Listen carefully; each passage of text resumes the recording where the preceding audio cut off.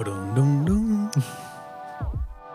case you didn't know, this intro song Tanner and I made together a little while back. It's on my EP. It's called Lo-Fi Beat. It's a good song. It is a good song. I love that song. I recorded the bass on that. You wrote the bass sure part. did. Yeah. Great song. And I barely paid you anything for the work that you did. That's right. On that record. $200. $200. To co-produce and mix the whole EP. That's which back then to me was like, oh yeah, I'll do that. Yeah, that makes sense. That makes sense. And I was like, that's a lot of money for me to give up. Yeah. Yeah, now I'm like, oh wow, that would have been that would have been, well, let's see. That would have been $5,000. Yeah, that would have been $5,000 of work. $5,000 to $6,000 of work. So all you friends out there, if you have a friend who's good at music, just make sure you take advantage of them early. Right, yeah, before they figure out that they're worth more. Yeah, I'm just kidding. Well, what are we talking about welcome today? back to our little podcast. Today, we are talking about rates. The rates. Everybody talks. Nobody.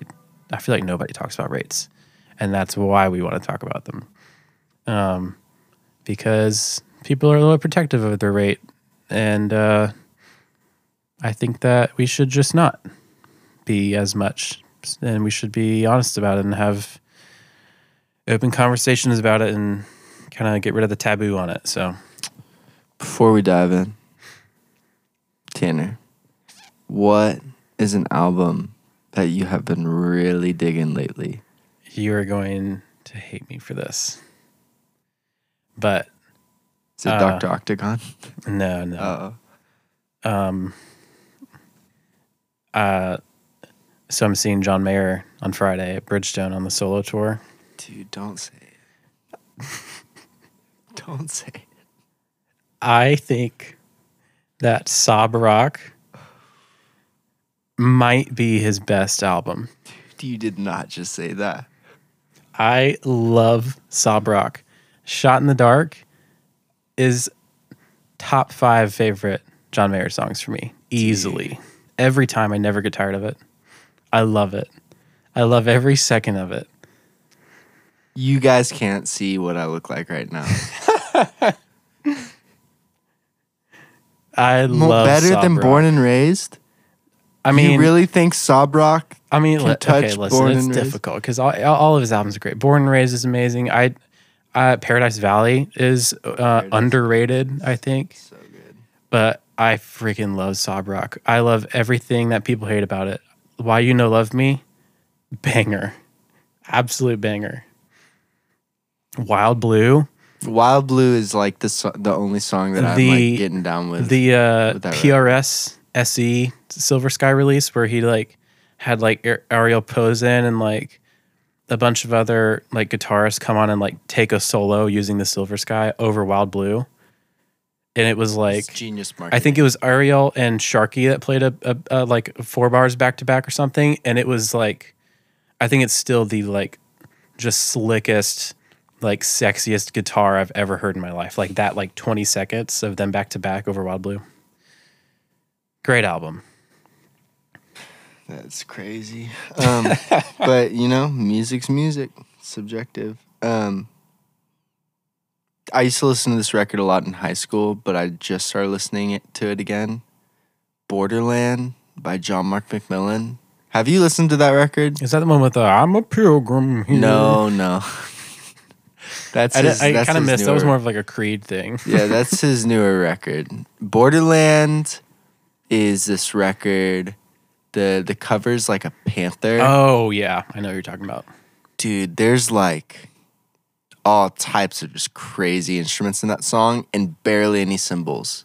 Like you listen to that record and the drums are huge, they're massive, but like there's no brass and like there's a little bit. Yeah. But like a lot of the stuff that would be played on brass, like I think it's in the the title track, Borderland, it's literally played on like a pot or something. It's this like hat rhythm. You just go listen to it. It's a good record. If you can stomach Christian music, you should listen to it. I almost feel like his stuff doesn't count. I mean, he wrote How He Loves. Oh. Yeah, and King of My Heart. Yeah, never mind. Scrub that. Yeah, so but also you are right in the sense of his just regular music, everyday music is very different. Anyways. Yeah. Rates. Okay. To make up for the fact that we've had 2 long episodes, we want to kind of hit this really concisely, and we'll probably end up talking more about it later, I think. Rates always change. There's a lot of aspects to explore in it, but I think we just want to at least touch on it within the first 5 episodes. So, right. I think how we're going to do it is we are each going to say what our rates are for different things, and then what have our rates been over the years, and how did we get from where we started with rates to where we are now. So I'll let you go first because I still feel like I talk a lot. No, dude. What are your rates? My rates right now are $400 for a mix. I do a $200 deposit, $200 at the final, right before I send the final deliverable. Production rate is $750. Same kind of concept. However, I have done breaking it up into 3 payments. And the way I've been doing that is 1 set of payments at the beginning, 1 payment after the final vocal is tracked, and then 1 payment once the entire production is complete and I'm about to send it to the mix engineer. But I have been playing with the idea of working hourly on production as of recently, just because I feel like since I'm working with all independent artists right now, there tends to be sometimes like there isn't a set deadline with a lot of things. Sometimes work kind of gets strung out just a little bit, which I try as a producer, like it is part of my job to be super on top of like deadlines and making sure we're staying on track. But sometimes artists don't want to listen to you. Sometimes I have a rough week and time drags on for whatever reason. Project slows down. Like that. So I've been trying hourly because I can show up, produce, do my job that I need to do. Every hour that we are working is valuable, and artists only want you to work, or like artists come to work, you know? And right. There's no dead time, and anytime the artist does utilize you, they're paying for it. Right. As opposed to like getting paid $750 over, sometimes songs can take a long time to complete. Sure can. And if something goes horribly wrong and it's 6 months later and the song still isn't done, and or longer. Yeah, or longer, and I only have $750 to talk about it. Right. Or to like show for it. Sorry, talk about it was the wrong word. To show for it. Yeah. Sometimes it's like, okay, well, that wasn't worth it. So yeah, hourly is what I'm leaning towards right now for independent artists, just for my production. When labels start coming into picture, publishing companies, I'm sure I'll probably go back to a flat rate and probably take a couple points. But yeah, that's where I'm at right now. Cool. I don't do editing, so right. Yeah, my rates are a little bit more complex because I do a lot of different types of work. So for mixing, I actually just this month raised most of my rates a little bit. So for mixing now, I'm doing $500 a song for indie artists. For producing, I'm doing $750 a song also, flat rate. And then for editing, I had been doing hourly for editing since I started doing that because I've kind of figured that's like the best way to tackle editing, because sometimes I get an edit job in and it takes an hour, and sometimes I get in and it takes 8. So it's hard to kind of do a flat rate for that. But as I've kind of refined, I guess, my clientele in editing and want to like hone in on work that I enjoy more, mostly with bands, where I can kind of come in as like a part of the team, as the person between production and mix. Moving toward more of a flat rate with that to try to get more of that type of work. So for that, I'm doing $350 a song, flat rate, and which is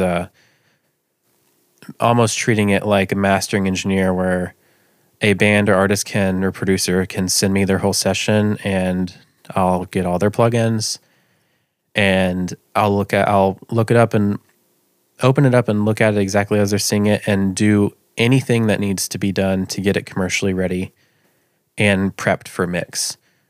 And then I will deliver everything to the mix engineer's specs for them, so that once they're done with production, they don't have to think about that song anymore until they're getting a first mix back from the mix engineer. So for that kind of bundle, I guess, I do $350 flat fee. But for anything else, I'm doing now $45 an hour for editing. And that's for more of the day-to-day vocal edits here and there. It might take 2 hours, might take 1, might take 3. And what I've been doing lately to, like, how I've been communicating that lately is I will give people both rates and say, like, whatever works best for you. Right. Peace of mind package for this flat rate, and you know what it costs, and the work is going to get done, or we can split it up hourly, like whatever you think is best. I also do a day rate. This is kind of a similar approach to your hourly rate for production. I have a day rate that I kind of use as my reference point for any miscellaneous rate or any quote that I randomly give for like something, if or anything. And for that, I use $400 a day. So you can break it up into a half day for $200. And that's my default for things like additional production on stuff. Like if a song is already produced or somebody's self-produced and they just want me to play bass and keys and like add some ear candy and stuff, spend an afternoon on it from like noon to 1 to 4 or whatever, $200, half day. And then I also kind of use that as a reference for making sure that I'm on track with my other rates, to kind of keep myself accountable to the value of my time. Producing is where it's a little bit more flexible, and I'm okay with that being a little bit more. I technically make the least amount of money on production, and I'm okay with that for right now because I do enough of the other work to make up for it. So yeah, those are my rates. I feel good about that. I didn't know you had that bundle deal. I might have to take you up on that. I just started that. I just completely stumbled over all my This is words. the second episode we've recorded today. Right. So. Yeah. We're still nursing the same glass of bourbon that we started in the last episode. I finished mine. I promise that we're not drunk. I'm not, at least. I'm not. Okay. Yeah, I have affectionately called it like the Joan bundle because that type of work is kind of something that they initiated with me when we connected. They were like, "We want you to do all this." And I was like, "Okay, cool. That makes a lot of sense." And since then, I have done a little bit more of that type of work with other people, and I'm like, this is actually a really good system, and I like the perspective on it of treating it like mastering, like quality control, of like, just send it to me, I'll take care of everything that needs to be done, you don't have to worry about it. Usually, yeah, it's just more enjoyable for me personally. I mean, I would $350 sounds like a steal for that. So Yeah, I got there from kind of taking an hourly rate. Like if I'm working on an entire song, like drums, vocals, and then like anything else plus like mix prep. Let's say 6 hours, 6 to 8 hours. And then I kind of calculated that, and then I threw a little bit on top to cover any plugins that I would need to buy. And that's how I got there. Anyway, so I'll throw it back to you. Where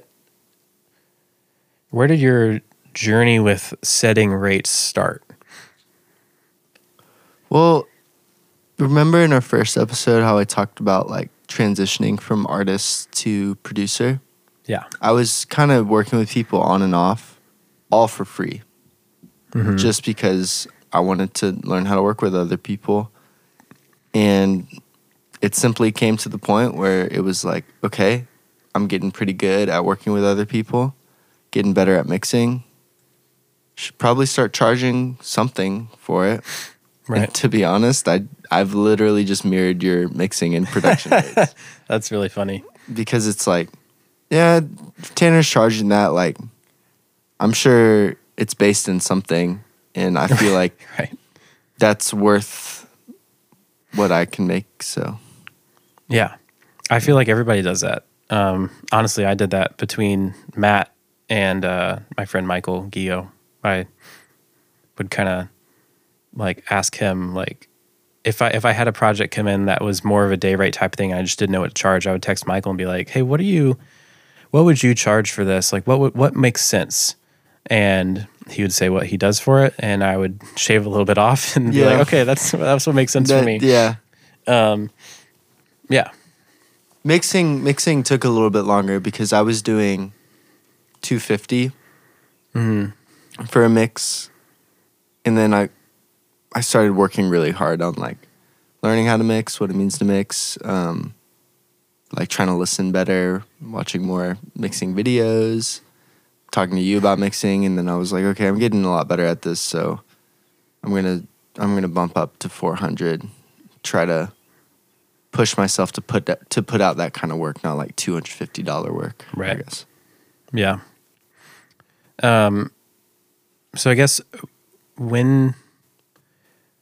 what made you decide that you should start charging people? Like, and I guess along with that comes like structure, right? Of Yeah. like, and setting expectations and boundaries. Like, when did you like, let's say like for a production, at what point did you say, I need to start charging and this is what I'm going to charge? When I looked on my hard drive and there was about 50 songs unfinished for other people just sitting on my hard drive. Uh-huh. And me being like, okay, well, should probably finish these because right now there's no incentive from either side to finish these. Yeah. It is when we feel inspired enough to work on these. And sometimes money can be a very good inspirational tool. Yeah. But Money's a great tool. yeah, it's literally as simple as that. Yeah. As For there's both sides. Yeah, there's a lot of unfinished. There's a lot of stuff that's on the table that's not being finished because we have not invested anything other than time Right. into this. Yep. And the moment it stopped becoming insanely enjoyable, because starting a new song is always fun, for me at least. The moment the excitement wore off from the song, it was like there's no incentive to take it to the finish line. There's no like agreement to finish Yeah. it. Yeah. There's no like end goal. And it was literally as simple as that. I charged because I had to. Not For yourself and the people you're working with. Yeah, because it's that simple. Yeah. Yeah, let's see. I did work for free. I did free work. I didn't, I'm having to like really reach back and try to remember all this. So the first production work that I did was for Foxhall, and that was not even real production work. That was just like Cameron and I in Logic sharing sessions, like trying to figure out what the heck we were doing. I did not consider myself a producer at all at that point. Later that year is when I started to get into mixing, and at the top of 2020, like January 2020, January, February, that's kind of in my head where I started mixing, because I was actively looking for things to mix and I just wanted practice on stuff. So I did do a couple things for free. And they were good practice. You pretty much worked with me for free as well. Yeah, that was late 2020. Yeah. Summer 2020, my friend Connor Lockhart texted me and was like, dude, I really love what you did on the Foxhall record. I love the music that you make. I have some songs. I really would love to work with you on them. I really want you to produce them. And I was like, are you sure? Like, you want me to produce? Like, I'm not a producer. I'm not good at producing. At that point, I barely considered myself a mix engineer, but I didn't consider myself a producer at all. I was going more for mixing, and I didn't really know what to charge. I think we ended up doing like $300 to produce and mix 2 songs. But by that point I had kind of decided, like, if I'm going to be doing this work, and I already knew that I wanted to do it professionally as a career, full time at that point, I knew that I needed to start charging something. And I think I just kind of left it more up to them. Like, what did you have in mind? Do you have a budget in mind? What do you have to spend on this? Can we make that work? And at that point for me, I didn't really care. Like, if they said $100, I'd be like, okay, cool. Yeah, we can do 1 song. Like, but yeah. And then that fall is when we did your EP, and then we did 200. I specifically remember sitting at that dining table that's 10 feet from us, and you talking about your EP, and I was like, can I mix it? And you were like, yeah. And I was like, cool. And that was it. Like, I probably was like, I don't have any money. Right. But I just wanted to work on stuff. Yeah. And I wanted to work on stuff that I thought was cool too. So, but we still did charge something. And I think that there's good practice in charging something. It is, you can feel pressured to do stuff for free. But at the end of the day, you're doing highly specialized work, that adds value to a product that somebody is going to profit from in some way. So you should charge something for that. So yeah, that's kind of where I started with rates. Eventually, I think after we did the EP, your EP, that like right after that, the top of January 21, I started like officially charging like a full mix rate, which I think was 200. And I did a couple things at 200, and then I think quickly after that I raised it to 250. And then a little bit later I did 400 as I did more work, and then just recently I raised it to 500. My recent raise honestly has more to do with how expensive life has gotten. Mm-hmm. I mean, honestly, just the economy. But it's weird to raise your rate 6% or whatever, like a weird number. So I charge $437 or whatever. Like, I was just like, 500 is that's an easy number. That's just a nice round number to do. When you're looking at the difference between raising from 400 to 450 or 500, an extra $50 isn't that big of a deal. Mm-hmm. So like, might as well just go the extra $50.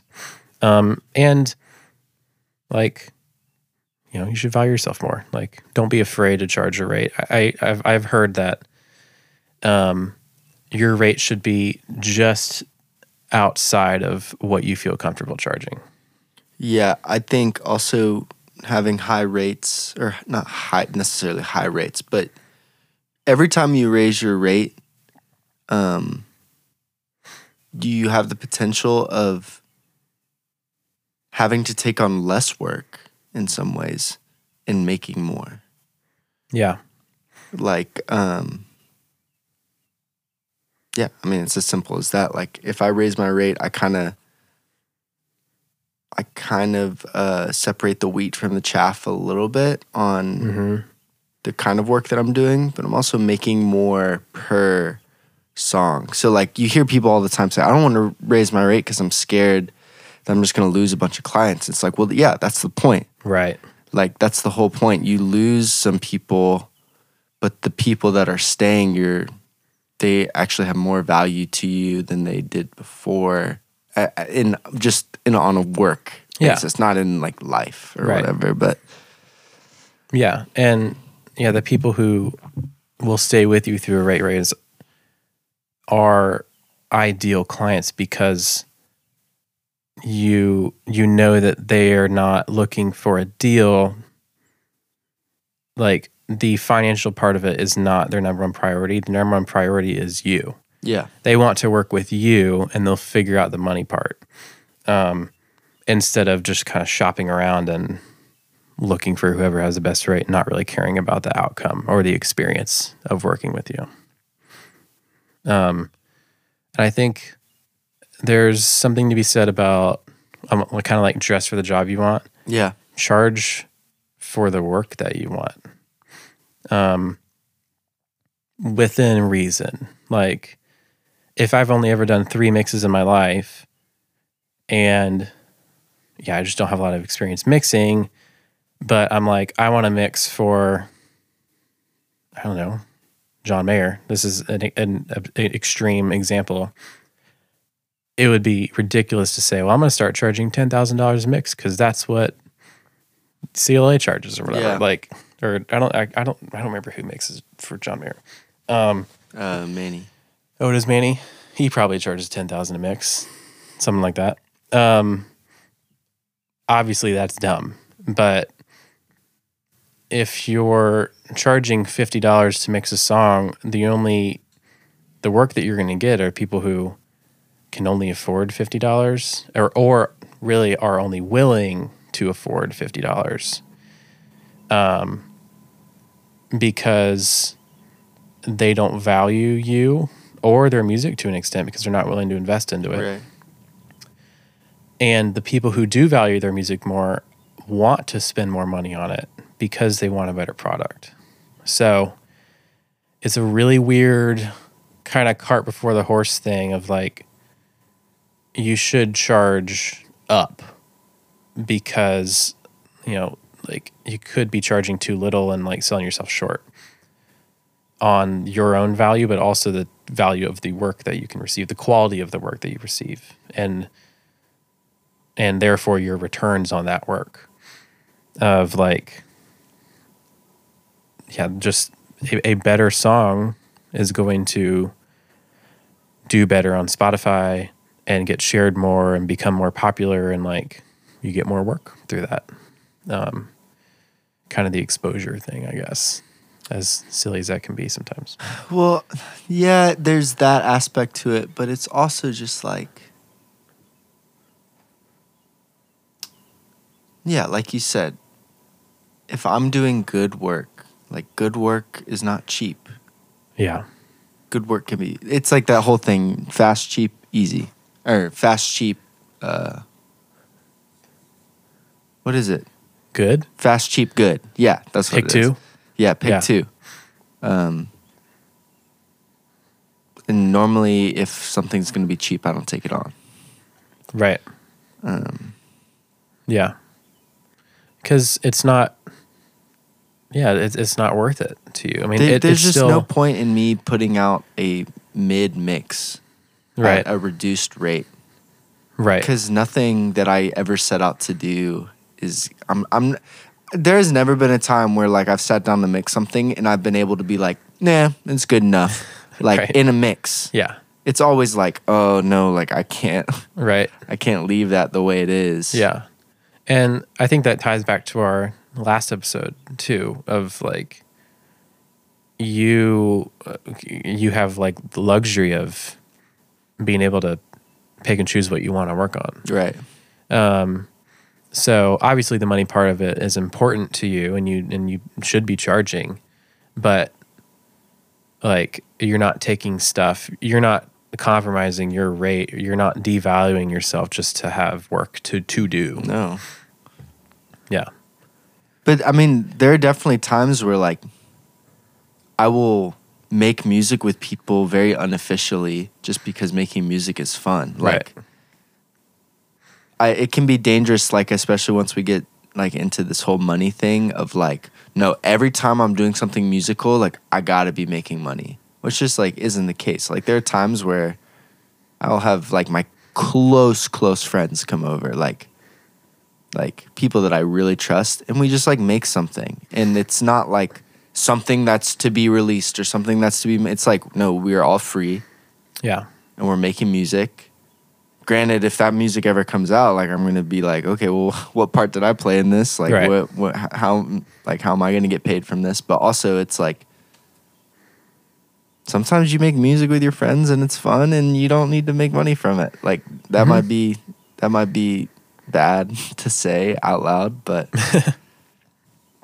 but when it's like you're sending me your song to mix, right? It's $400. Yeah, like you can be my best friend. But if I'm about to do work for you, it's going to be $400. Right. Yeah, and something that I've been thinking about with this is from the vantage point of being young and starting and trying to charge a rate. Like when we were at school, if there's kind of a pressure of like, if somebody, people throw around all the time, let's write some time. Like, I would love you, like, can you work on the song with me? Yeah. Like, if you try to charge a rate to a broke college student, they're just going to be like, oh, well, I'm just going to go find someone who'll do I'm going to go find someone down the hall who's making beats that'll just do it for free. And that can really suck to hear and makes you feel kind of stuck. And that's something that I've realized is a kind of a barrier to relate when I'm talking to people who are older. And this is just an age thing. This isn't even a experience thing. When you're trying to start an audio business as a 20-year-old, all the people that you do life with are also broke. They're as broke as you.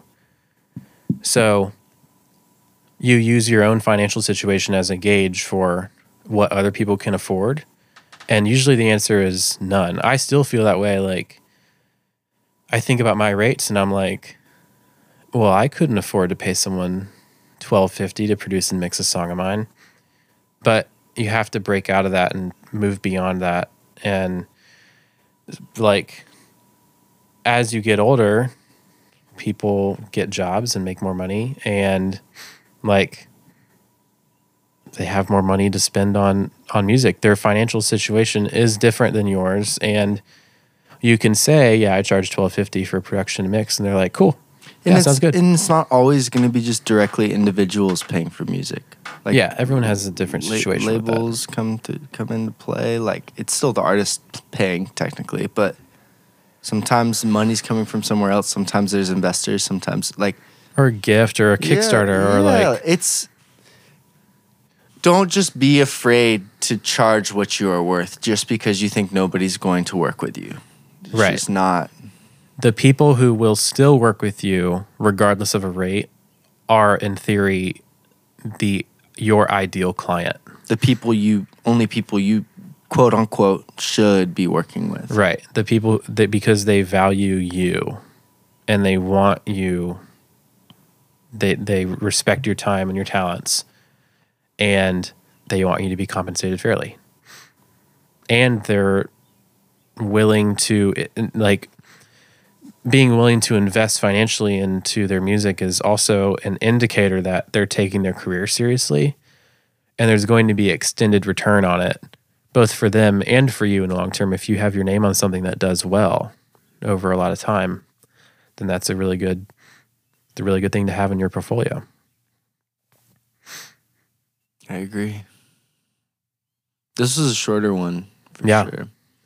Maybe it'll be a two-parter or like a bonus episode or something. Yeah.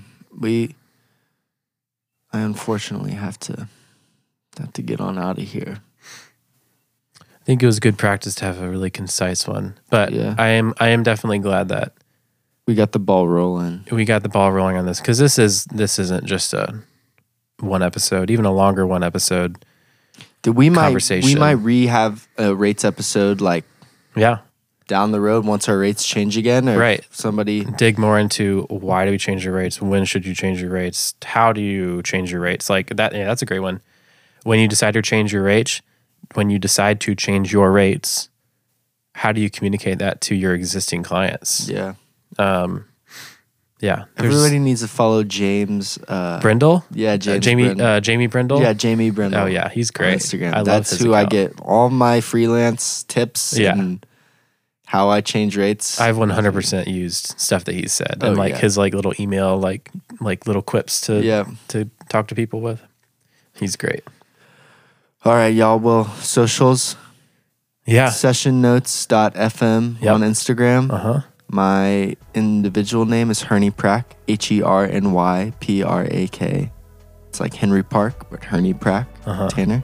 Mine is just Tanner.Ledford. Tanner.Ledford. Yep. You can follow us on Instagram. You can follow us on Spotify or wherever you're listening to this. Give us some stars. Give us a rating. Post on your Instagram stories. Tag us. Share with your friends, and never hesitate to reach out to us directly. We love. That's the whole point. We keep saying that. That's the whole point, is to talk to people and make people feel listened to and included, and make a space for people. So it's not going to happen without people being in communication. So we're just trying to make beats. I finally got my little MIDI keyboard. Yeah, I'm gonna make some fire beats. It's in Las Vegas mode. Vegas mode. Mode. After it sits for 5 minutes untouched, which it usually is.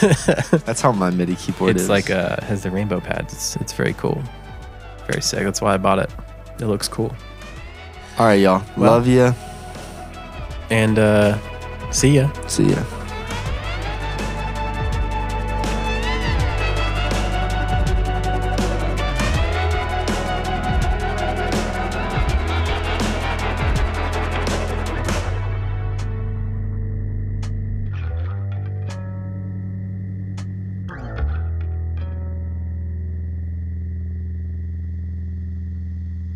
Ugh.